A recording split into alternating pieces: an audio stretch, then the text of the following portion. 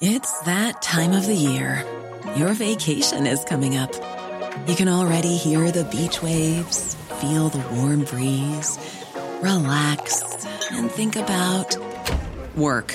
You really, really want it all to work out while you're away. Monday.com gives you and the team that peace of mind. When all work is on one platform and everyone's in sync, things just flow. Wherever you are, tap the banner to go to Monday.com. Quality sleep is essential. That's why the Sleep Number Smart Bed is designed for your ever-evolving sleep needs. Need a bed that's firmer or softer on either side? Helps you sleep at a comfortable temperature? Sleep Number Smart Beds let you individualize your comfort, so you sleep better together. J.D. Power ranks Sleep Number number 1 in customer satisfaction with mattresses purchased in-store. And now, save 50% on the Sleep Number Limited Edition Smart Bed for a limited time. For J.D. Power 2023 award information, visit jdpower.com/awards. Only at a Sleep Number store or sleepnumber.com. Across the UK, online and on DAB, the Independent Republic of Mike Graham on Talk Radio. A mid-morning dance with the devil from the Farmer of Fury. Dangerous mid-morning debate with the great dictator. The Independent Republic of Mike Graham on Talk Radio.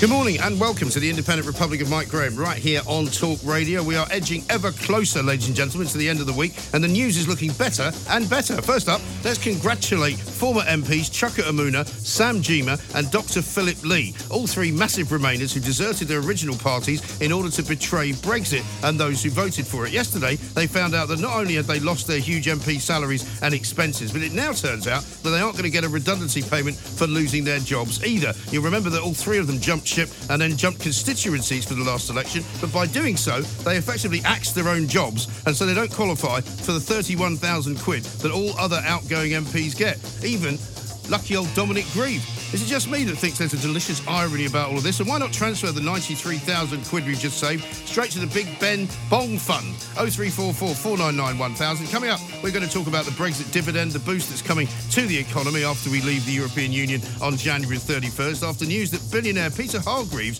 is to set up a £100 million foundation to help underprivileged young people through education and sport. It's going to be a great year, people. 0344 499 1000. Coming up a bit later on, I'll be talking to Barrister Jerry Hayes about the introduction of cameras into the courts of the land, including the Old Bailey. We'll soon be able to watch judges handing out sentences, and it's going to be great news for justice being seen to be being done, isn't it? 0344 499 1000 is the number. We're live streaming the show every day now, so catch us on YouTube, on Facebook and on Twitter, because now not only can you listen to us on Talk Radio, you can watch us as well. And lots of people that I met last night at Maya Tuzi's bash were very interested in my tie wearing, my suit wearing, my haircuts and all of that, so feel free to comment on any of that if you so wish. We'll also be bringing the latest on the Harry and Meghan saga. Prince Harry, of course, having said that they were going to opt out of the Royal Rota scenario, is making his first appearance with the Royal Rota in tow. So that's the first promise broken after 3 days. Well done, Prince Harry. You're listening to me and watching me, Mike Graham, right here on Talk Radio, the fastest growing radio station in the entire land. Why are you going early? You've gone early. They've gone early. I hate it when they go early. We've got the substitute in today. Mr. Gale is having a new bathroom put in, apparently, so we'll let you know about that and how that's going, how much it's going to cost later on. A mid-morning dance with the devil. The Independent Republic of Mike Graham on Talk Radio.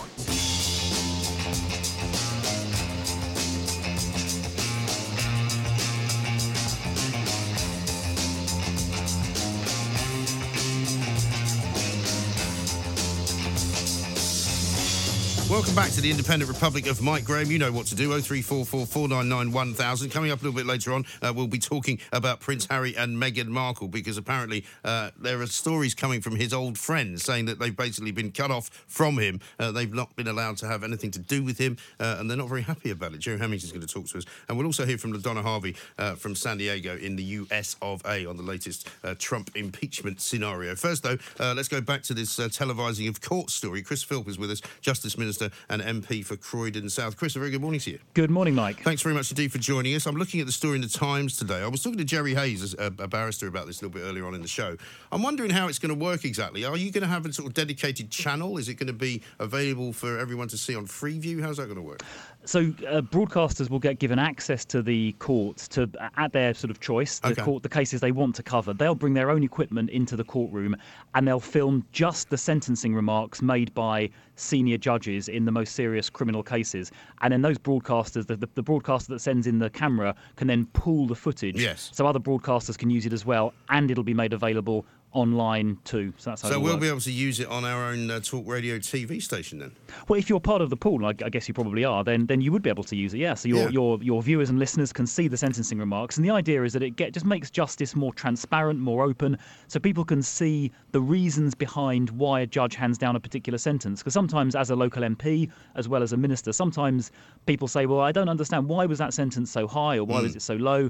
And they ask those kind of questions. If they can see the judges explaining why a particular sentence was handed down, it'll help people just understand why it was done that particular way. I mean, they may disagree or agree, but at least they'll be able to see all of the reasons. So it sounds as though it will be more usable in sort of high-profile cases than it will be on sort of what you might call everyday Crown Court matters. Well, it will cover the Crown Court, and I think it'll apply to cases being heard by High Court judges sitting in the Crown Court, as well as the more senior Crown Court judges. So it'll tend to be the more important Crown Court cases, but it'll be quite a large number of cases each year which broadcasters will have access to if they want to. And I would encourage broadcasters to take up the option and to use it. Oh, of course, but what I'm saying is if it's driven by sort of what is likely to be newsworthy, then they're not going to be that interested in your run-of-the-mill stuff that happens every day of the week down at Oxford Crown Court, are they? Yeah, well, I mean, that's obviously up to broadcasters, but I mean, you're probably right. But it certainly is a big step forward in terms of making our courts accessible, transparent, and open. And actually, the judges welcome this as well. The Lord Chief Justice,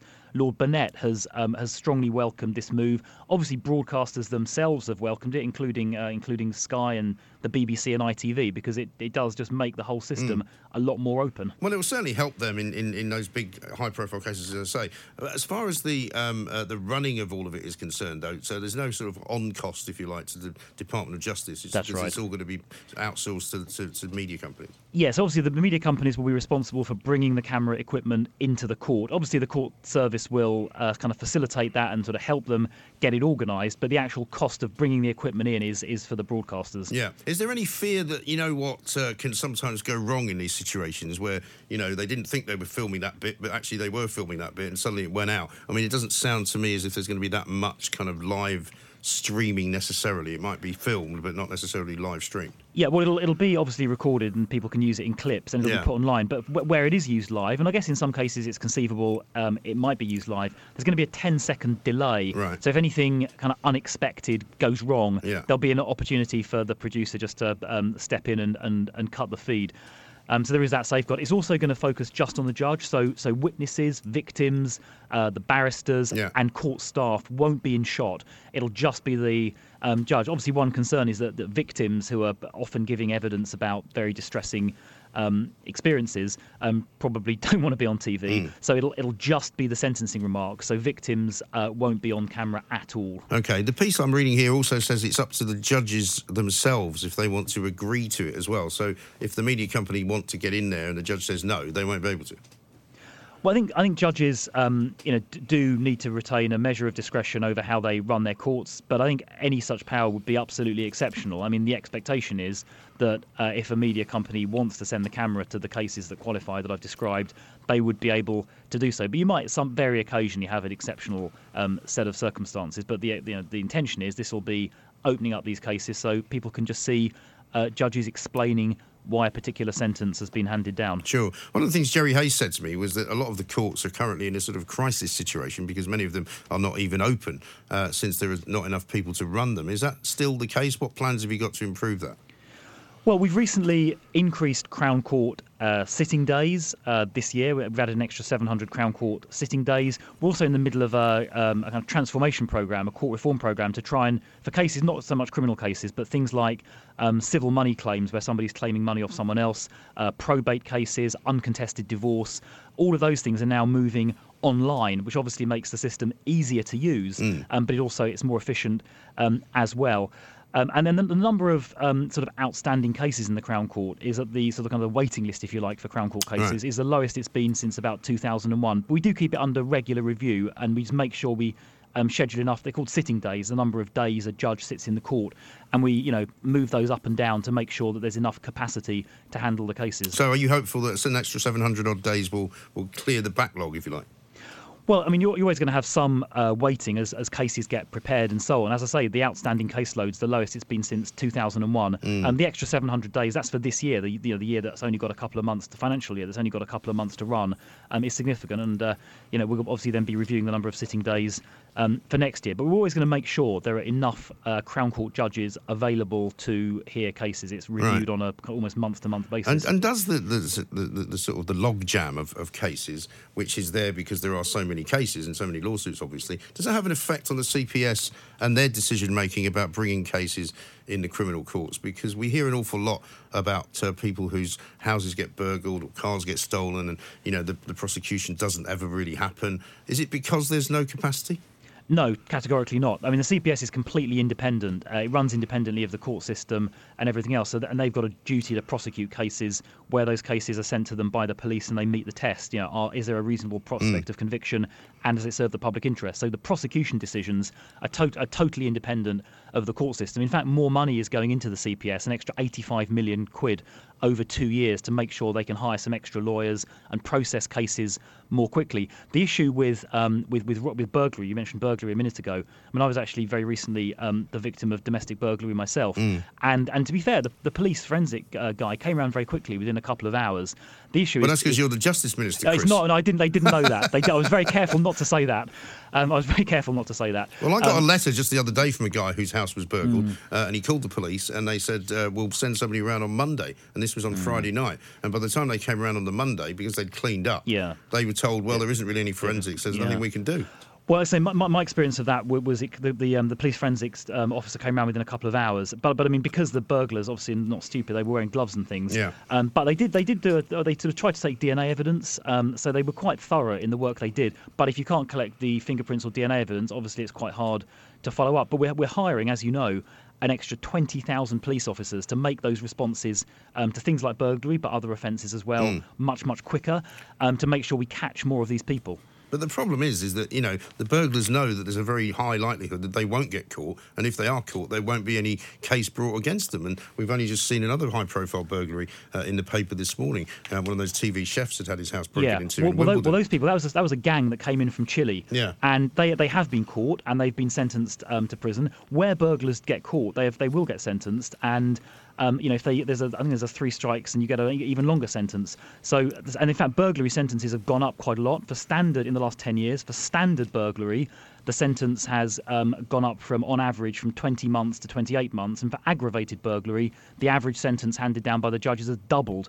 I think it's doubled from, speaking from memory, 2 years to 4 years. So where we catch people, they do get meaningful sentences. And these extra police officers one of the things they'll be doing is catching more burglars, because having suffered this myself relatively recently, it is extremely distressing. Oh, it is, absolutely. And one final thing, Chris, just since we're coming towards the end of January very shortly, and it will be the leaving of the European Union, if you've got any concerns, as some people do, about the sort of future cooperation between criminal justice systems across Europe and yourselves here?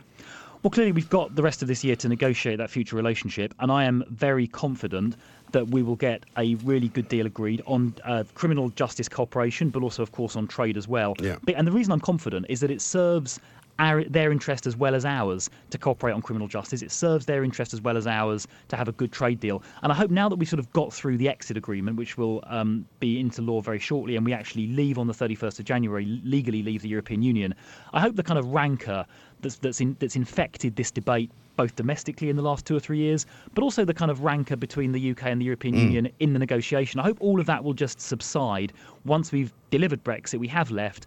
We can then look to the future. We can stop arguing about the exit agreement, as we've all been doing for the last 3 years. We can look to the future and put our relationship, the UK's relationship with Europe, onto a really constructive, positive footing. We can continue to cooperate on criminal justice. We can get a really good trade deal done to keep trade flowing. But of course, the UK will also be able to do other trade deals around the world. And I hope we can do that this year, this calendar year, 2020. and face the future with confidence and optimism. Yeah, well, certainly I was very encouraged to see that when the Brexit withdrawal bill was finally voted through by the House of Commons, it made a bottom of page 15 in the Times. And I thought to myself, what was all that fuss about? What a change. I mean, yeah, I thought the same thing as I was there voting for it, anything with a majority of 80 or 100. And when that same piece of legislation came forward back in September, October, it was a day of high drama. People like Oliver Letwin and Dominic Grieve were, up to their shenanigans. The votes were either on a knife edge or more often than not were lost.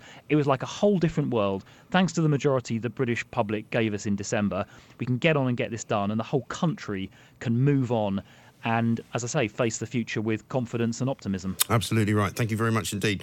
Chris Philp there, Justice Minister MP for Croydon South. Funnily enough, I was at an event last night with some MPs, and Steve Baker, the Brexit Secretary, was saying that he was sitting after having had one of those votes in the House of Commons last week in the lobby, just waiting to go back into the House of Commons. And one of his fellow MPs turned to him and said, "Did we win that one?"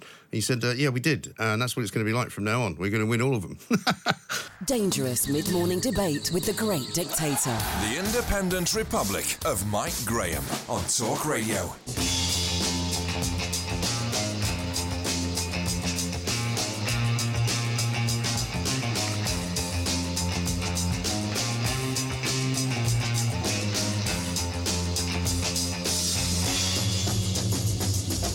Welcome back to the Independent Republic of Mike Graham. You know what to do, 0344 499 1000. We're having a very positive sort of show today. Lots of people getting very excited about the prospects of leaving the European Union. David says this on the YouTube feed: "You're not allowed to be nationalistic or patriotic. It is illegal." And of course you would say that, wouldn't you? And here's one from Tony who says, "Great Britain has always been a great country. However, a handful of political parties don't like Britain and are doing their best to crush it." Well, you would think that at times, wouldn't you? There is a very sort of what you might regard as a rather small minority of people who just want to talk Britain down all the time. They want to describe the country as racist. They want to tell us we're all doing the wrong thing, that we're encouraging the wrong people, we've all got the wrong thoughts, that none of us are actually pure, that morally we are bankrupt. Well, I'm not buying any of that, I'm afraid. And right now I'm going to talk to Mike Yardley, who is, I'm pretty sure, a man that might agree with most of what I just said. Mike, a very good morning to you.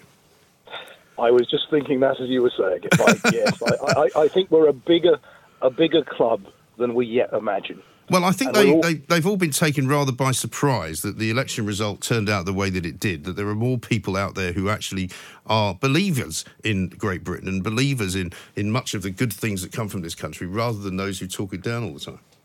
Well, I know we were intending to talk about something else, but, years ago I made a documentary for the BBC on the media and the monarchy, and of course I followed the story with Meghan. Yeah. And this idea that somehow she might be wanting to leave because of British racism. Yeah. And I was incensed by that. I've travelled everywhere over the years. We are one of the most tolerant, kindly places on the planet. And I've seen real racism in Southern Africa, in southern states in the US, and in Eastern Europe. You've only got to go to France to find it. Huge in France, yes. And to suggest that we're a racist country, I thought that was just disgraceful. And I think a lot of people are now getting fed up and saying, "Oh, hold on a minute, that's not the country I live in." And I'm fed up with, left-wing commentators. I have to say it, the BBC sometimes seems to, be pushing a lot of these issues. Thousands and thousands of people, when I've made tweets on this, have liked my tweets. Although, most oddly, when I did one, I've done some tweets about Brexit, and on one of them, Twitter removed 10,000 votes. They just disappeared. Yes, really? As I was watching. And very happily, I had screenshots before and after. Isn't that interesting? There's some very odd things happen on social media, which maybe we should talk about another time. But right now, let's talk about the BBC, because the BBC are involved in this Sir David Attenborough comment, which was put out yesterday on his Twitter feed, because they're apparently launching a new climate change sort of programme of events, if you like, that they're going to be bringing us throughout the course of this year. And Sir David Attenborough is somebody that's starting to irritate me quite a lot. I know that people say cut him some slack, he's 94, he's a benevolent old guy. I mean, what I find amazing is that most of these people in this country now and around the world tell us that we should just ignore old white men, because what do they know? This is about the oldest white man I know, and everybody thinks he's God. Well, we have deified him, I'm afraid, yes, and I don't necessarily agree with everything he says. I do think he's made people much more aware of the natural world, but often that's a virtual experience of the natural world rather than a real one. And when you see people that protest on climate change, I mean, here's a good example. What do you think our carbon monoxide emissions are like historically? I'm sure they're not as bad as everybody says they are. Oh, I mean, they're vastly reduced. I mean, the numbers are hugely down. I mean, the lowest ever, just about. Right. Well, funnily enough, I was talking to a councillor from York City Council the other day because they've announced that they're going to pedestrianise the entire centre of York, which will kill off most of the shops and probably create an awful lot of unemployment. He was saying that they're doing it because the air quality is so bad that they fear people are dying. I actually got hold of the air quality figures, and the nitrous oxide, which I think is what is supposed to be the most dangerous and toxic of the sort of chemicals in the atmosphere, the numbers for the centre of York are some of the lowest in the world. Well, I love York, and it would be a tragedy if they do that. But I think generally what we see is, this political correctness leading everything. And people assume that what we're being told is correct. And also, the other side of climate change is this is almost certainly going to be used as a stick to beat us with. Yeah. More tax, more control. And yet, we are not offenders in this country. The real offenders are China, India, Russia, possibly the US to a degree. And what's going to happen there? And yet you have our climate change protesters seem to be particularly hysterical, when in fact we've done all the right things in the UK. And again, this is, it shows you this lack of balance and this sort of media-led hysteria that seems to impact on so many issues. I'll give you another one from the news in the last few days: trophy hunting. Yeah. Some of the stars come out and say, this is a wicked and barbaric practice. It's got to be banned. It's got to be banned. We've got to stop this. Well, I happen to shoot clay pigeons. I do go out and shoot the odd pheasant, which I love to eat after I've shot it. Yeah. But there has to be some trophy hunting. Trophy hunting has saved a lot of African species. If it wasn't for the trophy hunting, those species would be extinct now. More to the point, and I had an interesting argument with somebody from the League Against Cruel Sports, and they could not answer this question. How are they proposing to control, for example, the deer population in Britain? Right. Now, in Britain, we've got, large deer, red deer, fallow deer, sika deer, other different sorts of deer. Roughly speaking, you have to control them, cull them by a factor of about 25%, sometimes 30% a year. If you don't do that, because of agriculture, because of urban sprawl, those deer will die of disease and starvation. Or they'll get run over on the roads. Which they do all the time. Yeah. But they have to be controlled. And there are other species like rabbits and rats that have to be controlled. Now, why pretend that that isn't the case? Because it is the case, and it means that we have this sort of very weird, fluffy Bambiism, which is apparent. But beyond that, going a little deeper, and this is interesting, there is at a fundamental sort of denial of death. And I think that connects to the whole vegan fetish at the moment as well. Right. I mean, death is part of our human life. We're an omnivore. Yeah. We eat vegetables. We eat meat. It is part of us. And yet there is an attempt to sort of detach us from that reality. And I think that's fundamentally unhealthy. Well, it really is. And I'll tell you why it's happening, Mike, and this is my theory, because we've been taken over by these kind of overeducated university types who think that they know better than everybody else, but they've never actually got any experience of anything. They've never been out on a pheasant shoot. They've probably never seen a deer in the wild. They've probably never had to face any kind of, natural disaster, because they've lived these mollycoddled lives where they've moved from one, educational institute to another. They've had pretty pampered upbringing, and they're now telling everybody else how to live and what to do. And I think that's the problem. No, I think you're right, Mike. And the other thing, there is this sense of entitlement. But beyond that, there is a failure to acknowledge how much better we are off today than we used to. Yes. Our society has progressed in many ways, and the average person is far better off than they used to be. You think back to your childhood. I can, going around to my grand's years and years ago, 50-plus years ago, and, having a roast dinner and all the rest of it, all those sort of things that were a little special when you were young. But we were not as opulent. We didn't have as much, choice on the food front, all that sort of stuff. We are much, much better off in real terms. And yet, you switch to... And so is most of the world, by the way. And indeed, yes, the poverty is something that has been addressed, and we are doing something real about it. Of course, there are many people still in dreadful circumstance, but there has been an improvement.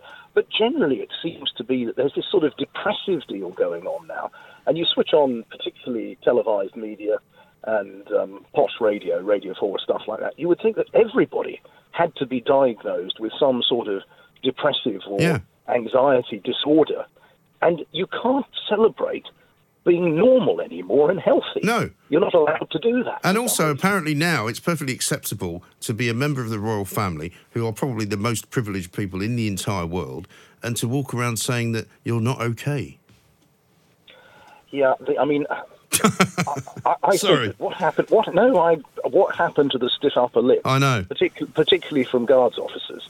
You know, I've been brought up around a few guards officers, so something has changed drastically. I mean, we used to be a stalwart, humorous, hard-working lot, and PC has come into our society, and I think that PC is nothing less than a political movement. Yeah. Some people would go as far as to say that PC was neo-Marxist. Well, look at Extinction Rebellion. I think they're currently lying down in front of the Shell oil terminal up in Aberdeen.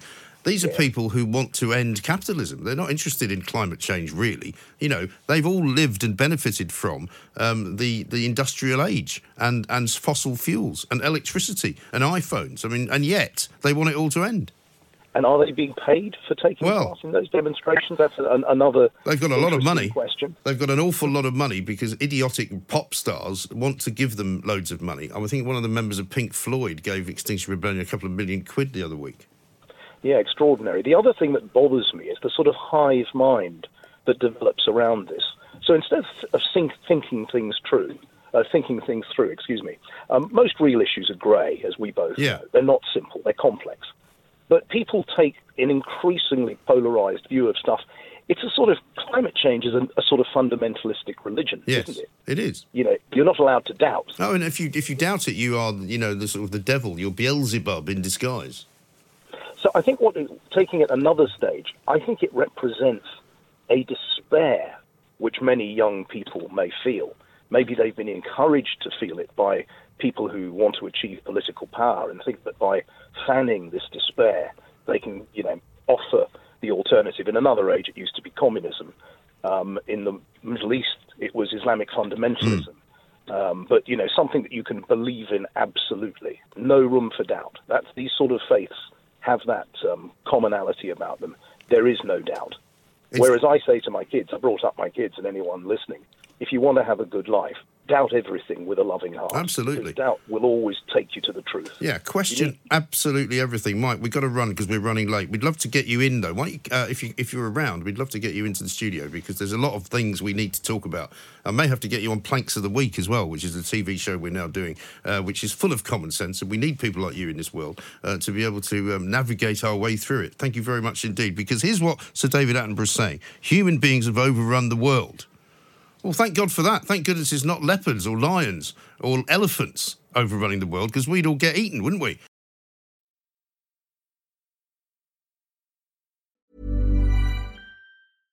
Imagine the softest sheets you've ever felt. Now imagine them getting even softer over time. That's what you'll feel with Boll & Branch's organic cotton sheets. In a recent customer survey, 96% replied that Boll & Branch sheets get softer with every wash. Start getting your best night's sleep in these sheets that get softer and softer for years to come. Try their sheets with a 30-night guarantee. Plus, get 15% off your first order at bollandbranch.com. Code BUTTERY. Exclusions apply. See site for details.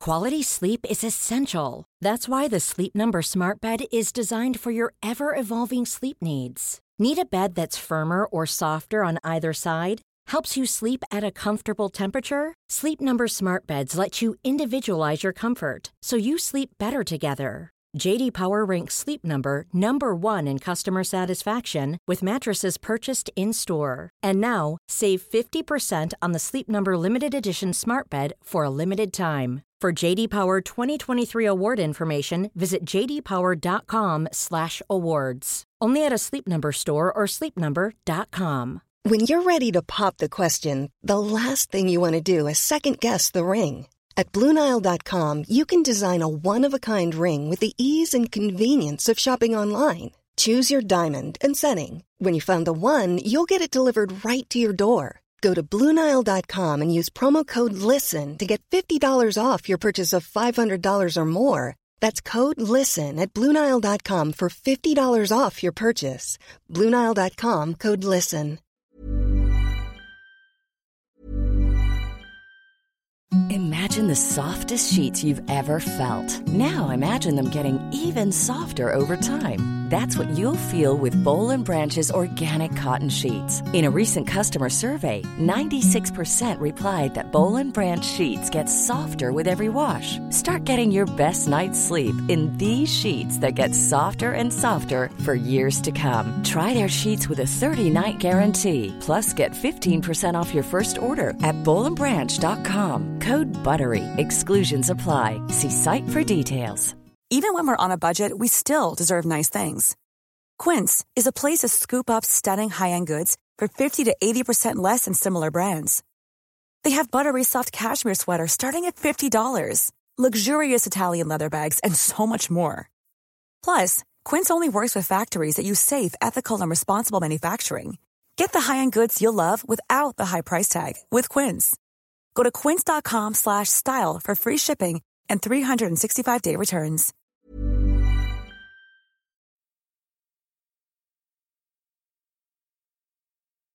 Saturday and Sunday morning from 7 on Talk Radio. More gun talk from a water pistol from the Farmer of Fury.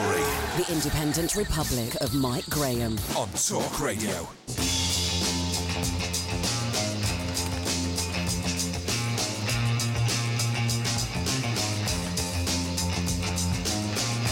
Good morning, good afternoon, I should say, and welcome back to the Independent Republic of Mike Graham. We are live streaming to you from YouTube and from Facebook and Twitter as well as coming to you live on the radio on DAB. You can get us on the phone app as well, online, talkradio.co.uk, all over the place.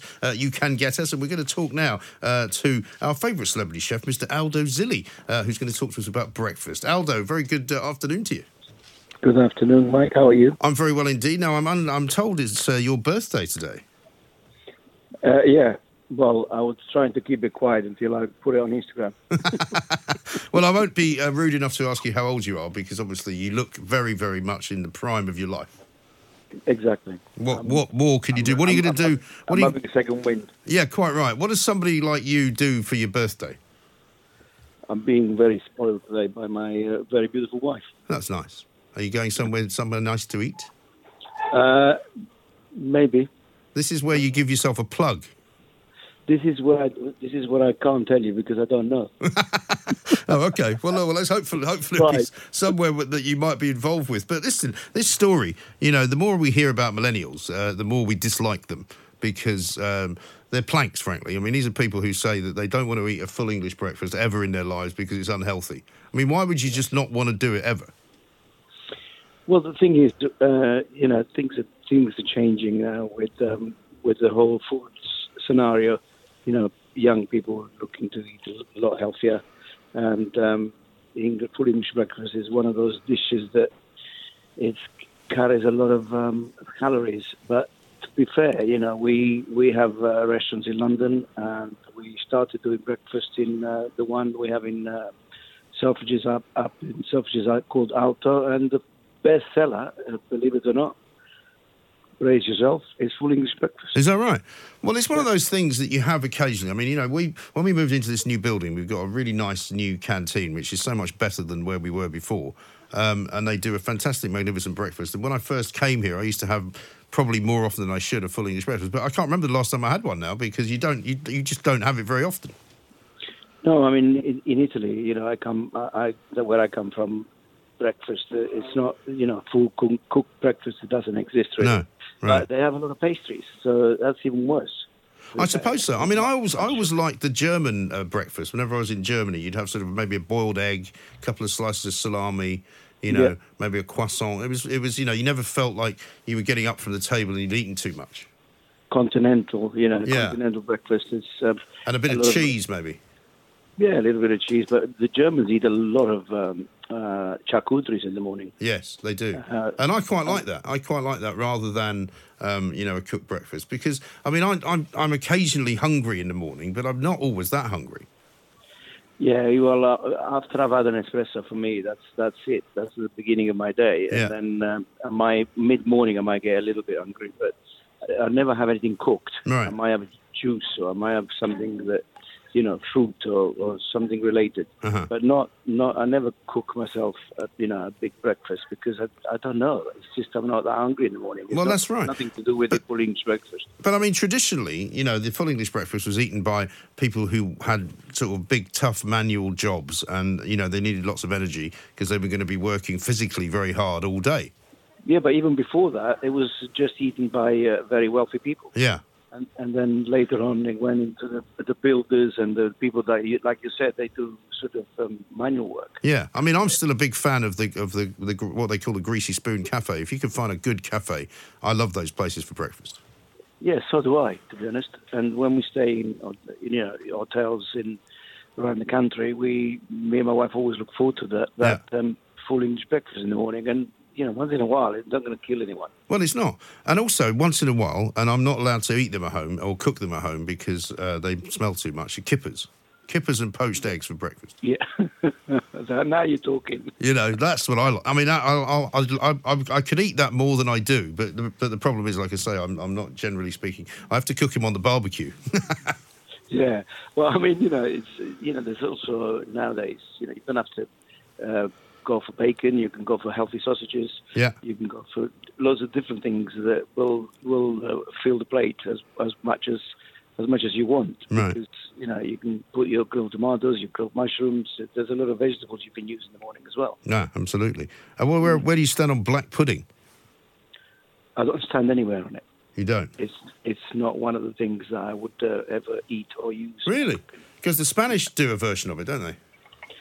Yeah, so do the Italians, but I'm not a big fan. No, okay. I mean, again, it's something I'll have from time to time. But, I mean, as far as what they talk about, like they like their smashed avocados and they like their porridge and all of that. I mean, eating too many avocados isn't necessarily great for you, is it? I don't know where all these avocados are coming from all of a sudden, to be honest. Well, they're all getting flown in from somewhere. We're all using them, and there will be a shortage at some point because it's going mad. Yeah. I mean, everybody in our restaurants want avocado of some sort in something, in some salad or some kind of breakfast. Right. So we now have it on the menu in 4 or 5 different ways. Yeah. And people can't get enough of it. So, yes, if you eat too much of it, it can't be that good for you either. No, exactly right.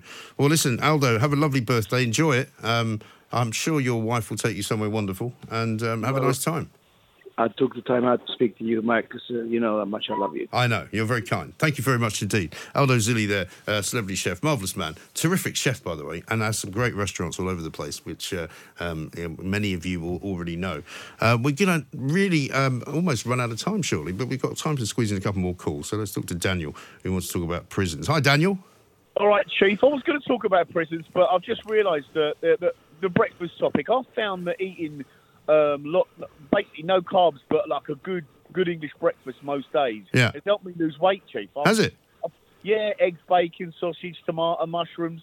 Basically, if you avoid the chips and you avoid the chips, you shouldn't have. Well, you shouldn't have chips. See, I wouldn't ever have chips for breakfast. That's wrong. No, that is wrong. But I mean, don't have any toast. And if you just have black pudding, bacon, eggs, sausage, you'll lose weight. Is that like a protein diet type thing? It is, but it's just, I think, in general, the reason that I've put on a bit of pudding over the years is because too much carbohydrate. Yeah. I reckon the old caveman diets where, for hundreds of thousands of years, we basically pulled things out of the ground, pulled them off of trees and killed animals and ate them. Now, all of a sudden, we're making our own bread and pastries, and it's only a recent thing, Mike. We've got to try and cut those carbs down and lose a bit of pudding, son. Yeah, absolutely right. Well, there's lots of reasons I could tell you why I've put on weight, but that's another story altogether. I'll tell you what I used to like in America was steak and eggs that he used to make. Steak and eggs is amazing. Steak and eggs for breakfast, brilliant. Mike, the reason you might have put on a bit of pudding, son, is I follow you online, and it's all the bottles of wine and food stories that are eating around London. Listen, I've got a very expensive lifestyle to maintain, right? I mean, I say to people, it's cost me a lot of money to get to look like this. It's all very well saying you need to lose some weight, and I probably should, but the killer for me was giving up smoking. I gave up smoking and immediately put on about 1.5 stone. Yeah, well, I'm vaping currently at the moment. Do you know what? I've not had a drink for a week. Really? We've been healthy eating, and I've not been smoking. And do you know what? I don't feel any better. Well, I have to say, I do feel a lot better for not smoking. I do. But, you know, I'll have to find some way of losing the weight because it's a pain in the neck. But apart from anything else, right, one of the things that we're not doing here in the Independent Republic is a dry January, because, in fact, I've just been contacted by the wine bird, Helena Nicklin, who wants to come in and do some dry January drinks, like dry wine, dry white wine, dry martini, you know, that kind of thing. Mate, I love those types of shows. I love listening in as well, and I think dry January is just a fad. Be your own person. The reason I haven't had a drink because I found I was drinking too much. It was got hold of me a little bit, so I just said to my wife, you know what? For the next week or two, I'm not going to have a drink. Yeah, that's not a bad idea. I've got friends who do that for a period of time. They just say, right, you know, for this month, I'm not going to drink. Yeah, that's what you've got to try and do every now and again. Just test yourself, just to make sure it's not got hold of you, Mike. You know. Yeah, no, absolutely right. Do you want to talk about prisons, or should we just say cheerio? Well, I want to talk about prisons because I'd love them to be much, much tougher than they are. You know, I want prison to be a place that you do not want to go back to. Exactly. I agree with that. A hellhole, no telly, yeah. You know, really harsh. I want, you know, mild amounts of force used on you so you don't want to go back. Over my years, Mike, I've noticed that people don't really like to be hurt. So if you're in prison, if you use a bit of force, and it's not a very nice place to go to. People will almost do anything to abide by the law. To avoid it. Absolutely right. No, I couldn't agree more. And I think I wouldn't even give them any heating, to be honest. That would be one thing I would do. Daniel, thanks a lot for your call. Thanks a lot for your chat. Thanks for listening. Thanks to everybody else for listening. If you didn't get on, don't worry. We're back tomorrow at 10 o'clock, of course. Across the UK, online and on DAB, the Independent Republic of Mike Graham on Talk Radio. If you enjoyed that, be sure to catch the whole show 10 till 1, Monday to Friday on Talk Radio via DAB, online or via the Talk Radio app. And if you have an opinion on the stories we cover, we'd love to hear from you. Call us on 0344 499 1000 or tweet at Talk Radio during the show to have your say. The Independent Republic of Mike Graham on Talk Radio.